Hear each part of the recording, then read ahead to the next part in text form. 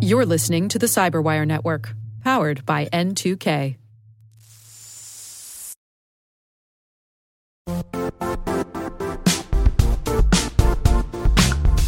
The IT world used to be simpler. You only had to secure and manage environments that you controlled.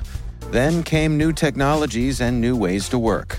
Now, employees, apps, and networks are everywhere. This means poor visibility, security gaps, and added risk. That's why Cloudflare created the first-ever connectivity cloud. Visit cloudflare.com to protect your business everywhere you do business.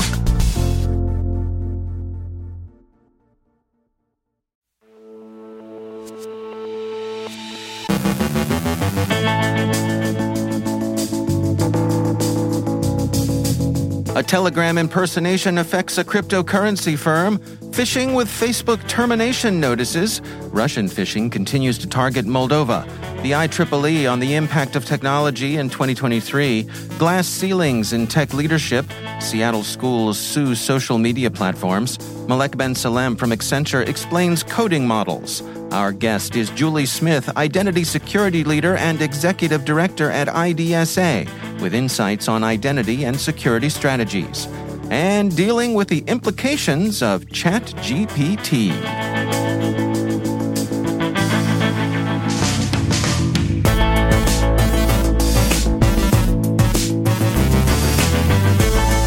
From the Cyberwire studios at Data Tribe, I'm Dave Bittner with your Cyberwire summary for Monday, January 9th, 2023.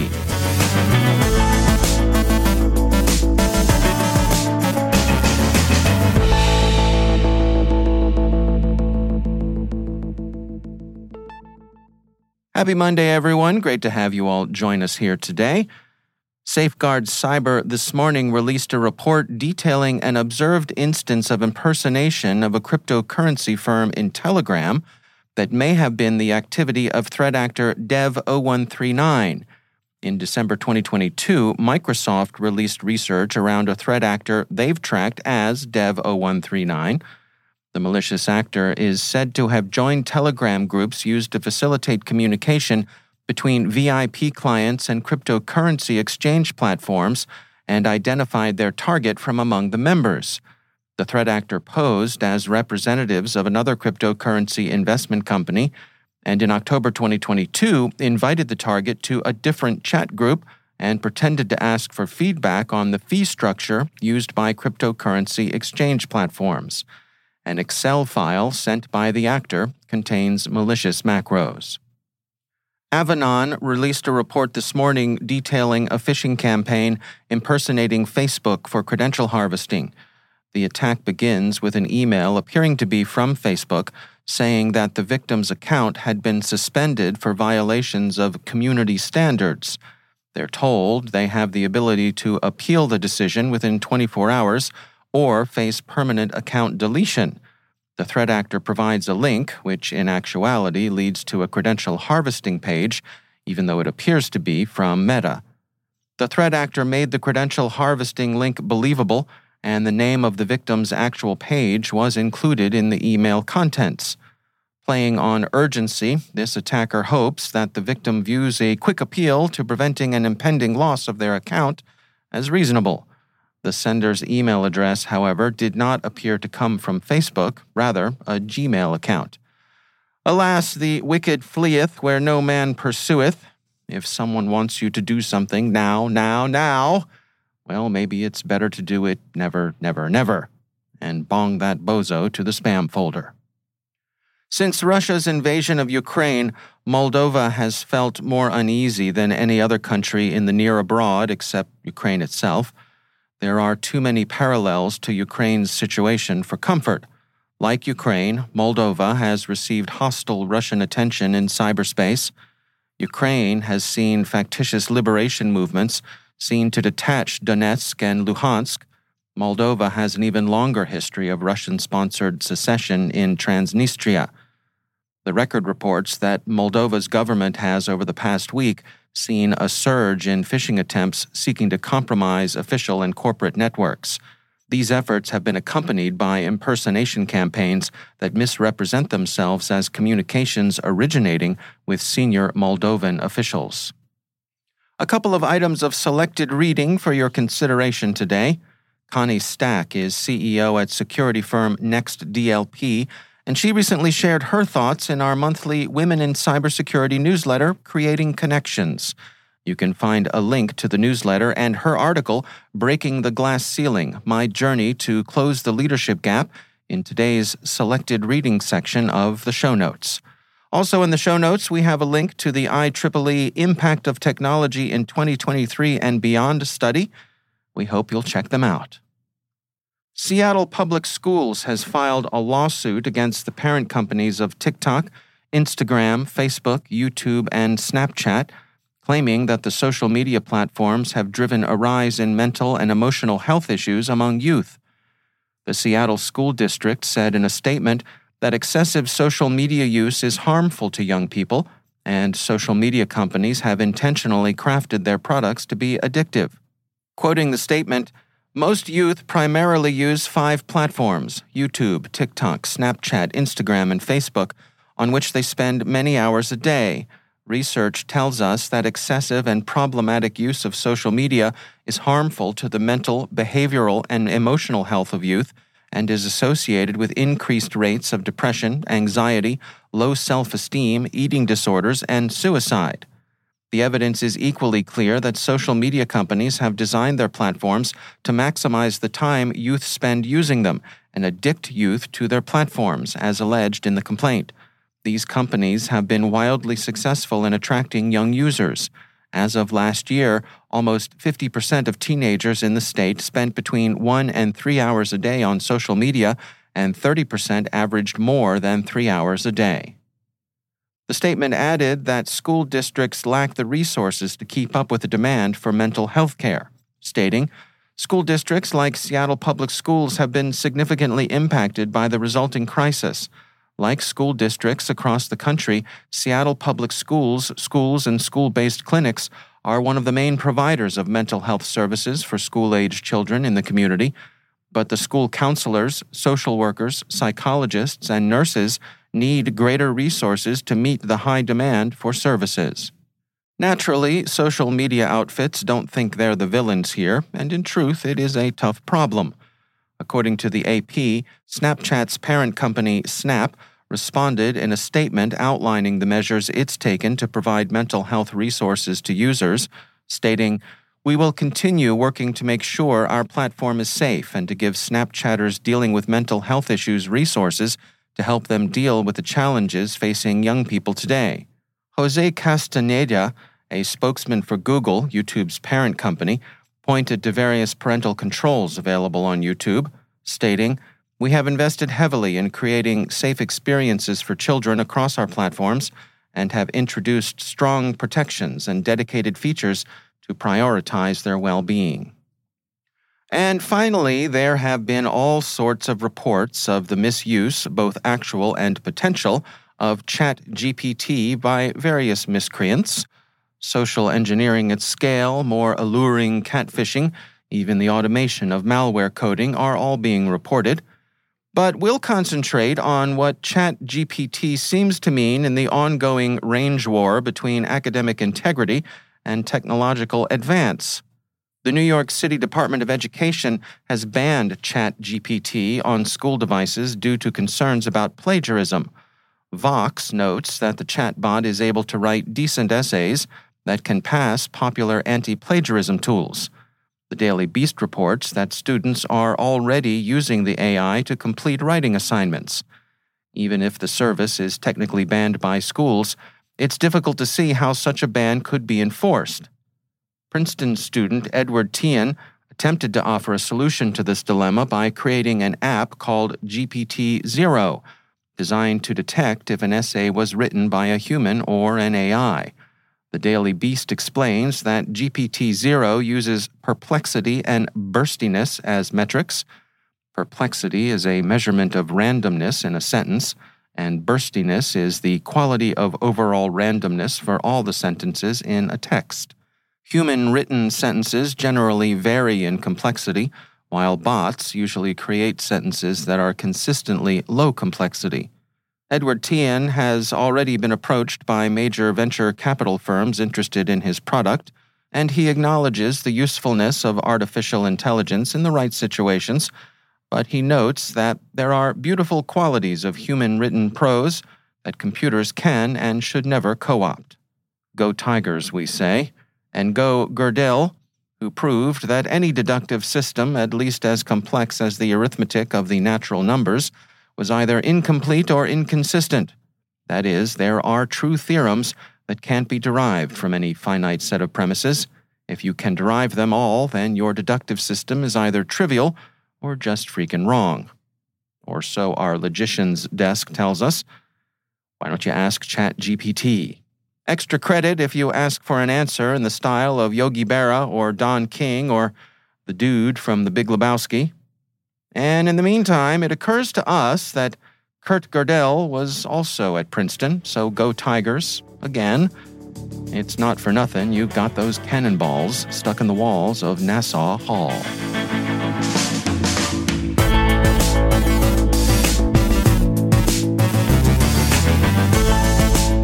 After the break, Malek Ben Salem from Accenture explains coding models. Our guest is Julie Smith, Identity Security Leader and Executive Director at IDSA, with insights on identity and security strategies. Stay with us.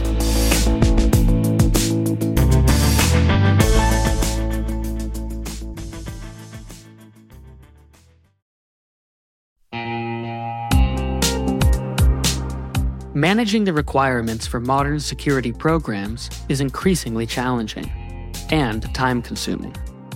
Enter Vanta. Vanta gives you one place to centralize and scale your security program. Quickly assess risk, streamline security reviews, and automate compliance for ISO 27001, SOC 2, and more. You can leverage Vanta's market-leading trust management platform to unify risk management and secure the trust of your customers. Plus, use Vanta AI to save time when completing security questionnaires. CyberWire Daily listeners can get $1,000 off by going to vanta.com/cyber. That's VANTA.com/cyber.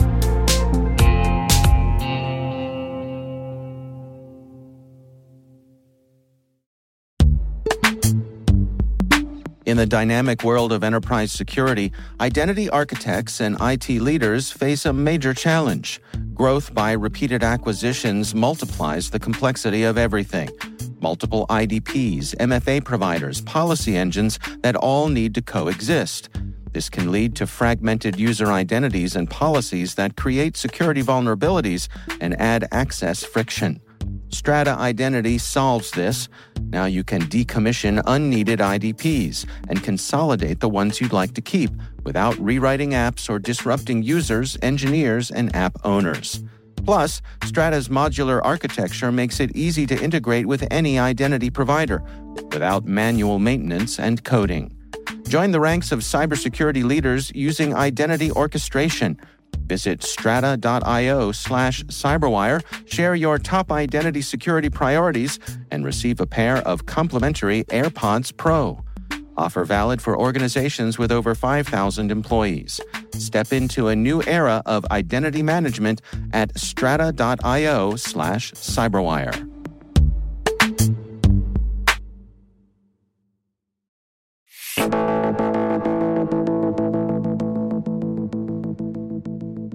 Julie Smith is Identity Security Leader and Executive Director at IDSA, the Identity Defined Security Alliance, which is a nonprofit founded by a group of identity and security vendors, solution providers, and practitioners that, in their words, acts as an independent source of thought leadership, expertise, and practical guidance on identity-centric approaches to security for technology professionals. They recently published a report tracking trends in securing identity, and that's where my conversation with Julie Smith began. According to our research, and this is the second year that we've published a trends report, 84% of organizations have experienced an identity-related breach. And that's a sort of an astounding number, really. And in most cases, it has resulted in, disruption or loss of revenue or costs associated with remediation. And, at the same time, we're finding that 96% of organizations, look back and say, well, those could have been prevented had we really put a focus on identity management, identity and access management, and things, just basic things, especially if you look in the headlines, like putting in place multi-factor authentication. Yes, there have been some high-profile breaches lately that have exploited that. But it does put a barrier up in front of the bad guys. Another key area that organizations haven't focused on but need to is just the deprovisioning of accounts. So when an employee leaves the organization, what we found is that about half the organizations out there are deprovisioning those accounts on the day that employee leaves, but only 26% of them are doing it regularly. So, just these accounts that may have extended privileges are floating around, and if someone gets a hold of that account, they've got valid credentials. They can log in and they can do bad things. When folks are coming up short with this, what are the typical explanations for it? Or is there a lack of funding or attention, or why are we not hitting where we should be here? I think it is a bit of a lack of attention. Organizations are now prioritizing 64%. Again, back to the research, 64% have identified identity within their top 3 security priorities. But I think that's relatively new. In the past, identity management has been more about granting access and getting employees or even potentially partners accessing resources so that they can be productive. And it's been considered an operational function in the past. And just now, within the last couple of years, I would say that there is the cybersecurity focus on it. And even to the point where it's becoming a board level topic.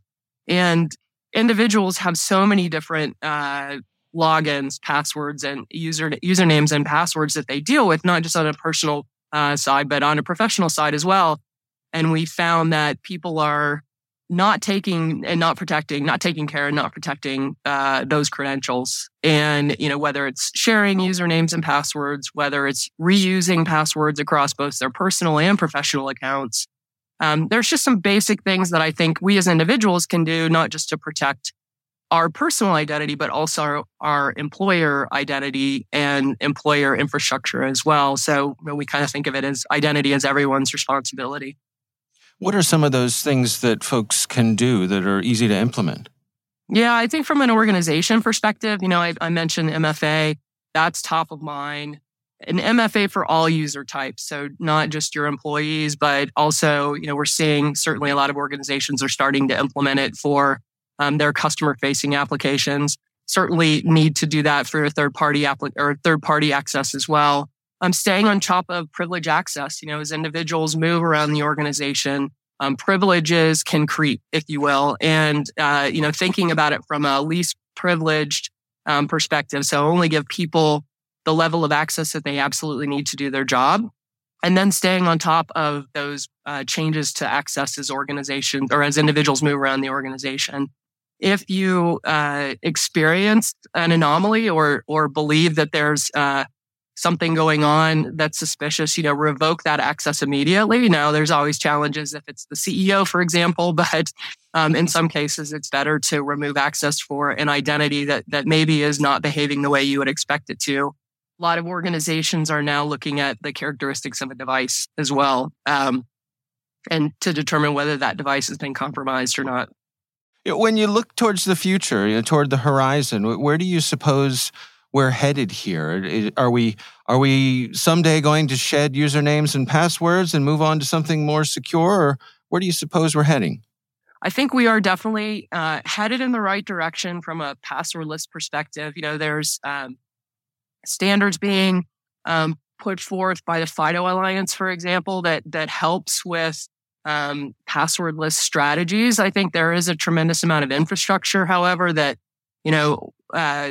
organizations have built up over time, and there's an awful lot of technical debt and things that they need to be able to provide access to.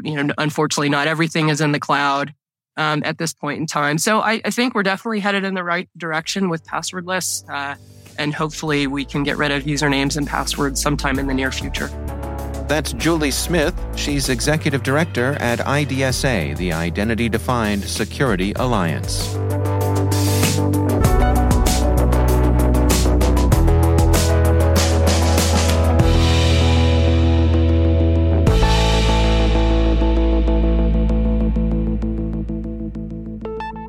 And I am pleased to be joined once again by Malek Ben Salem. She is a Managing Director for Security and Emerging Technology at Accenture. Malek, it is always great to welcome you back to the show. I want to touch base with you today on some of the things that's going on with coding and some of the coding models that folks are taking advantage of. What can you share with us today? Yeah, so Dave, with the advent of GPT-3 2 years ago, that was the one model that was used as a large language model that we used to generate language and English language, and then it was expanded to other languages, etc. We've seen similar models being trained to write code. The same approach. It could be, Java code, JavaScript code, etc. A number of coding models have been created for various programming languages. And so these models are being used to help developers write code. They can be deployed made available to developers to help them basically predict the next word in their code and help them complete, the function or the code line. Or in some cases, they have been at least tested to write code completely autonomously. And I think the reason I want to talk about this topic is for clients who are considering using these coding models. I think, they have proven that they can bring efficiencies when they are being used as programming pairs, if you will, with the developers. But they are not as effective if they work autonomously. And we've seen, several deployments or several studies that have demonstrated that they can bring these efficiencies if we let the human in the loop stay in the loop, and if we let the human review the code before it gets deployed. Yeah, it makes me think about, organizations that are required to include SBOMs, software bill of materials, and how does this play into that reality? Yeah, very good question. I think for the companies who are thinking about building their own coding models, and some clients or some organizations are thinking about that, it's very important to think about the quality of the code that is being trained these models. If that code is not written in a secure manner, if that code is being used to train the model and we don't know the quality of the code and we don't know that it's safe, then you end up with a model that is compromised, that may write and spit out code that has security vulnerabilities. It's not a software, it's SBOM, but now the data basically is your input. That coding data that is being used to train the model carries the vulnerability inherently within it. And another way is if these models, if people start using these coding models that are available to them without knowing enough about how they have been trained, then that presents another type of risk. And it's not just a security risk. That exists, obviously. But also there are potential legal risks about how to use this model. Many of these models have been trained with open source code or code in open source repositories. And, you can think about the question is that a fair use of the coding model once, right. Once it was used with code that is open in the public? Is it a fair use or is there not enough in the coding model to justify that label of the model as a fair use model. I think there are legal risks that have not been clarified, or that have not been that do exist, that organizations have to be aware of before they start adopting these types of coding models. Yeah, this is fascinating to me because I wonder to what degree can the AI copy someone else's code, or to what degree can it be inspired by someone's code? Is it capable of a creative act?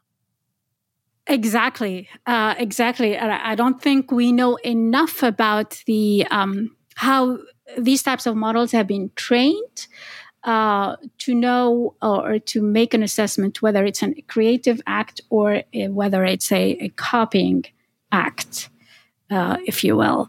Yeah. And we did not have any cases in courts that we can use as a reference, to even guide us in that assessment. So what's your advice for folks who are thinking of wading into these waters? Any words of wisdom here? Generally, it's probably more cautious to train your own model using your own code. And so you know that you own the code and you know the derivative model out of that code. But also make sure that it is trained using code that is secure, that does not have any bugs, but also does not have any security vulnerabilities. Otherwise, you'll keep recreating those security vulnerabilities in the code generated by these models. Yeah. Every time we push something out to production, it's full of backdoors. I can't understand it. Oh, yeah. It's same issue we have to deal with. So the more you invest on security upfront, the better you are. Yeah. All right. Well, Malek Ben Salem, thanks so much for joining us.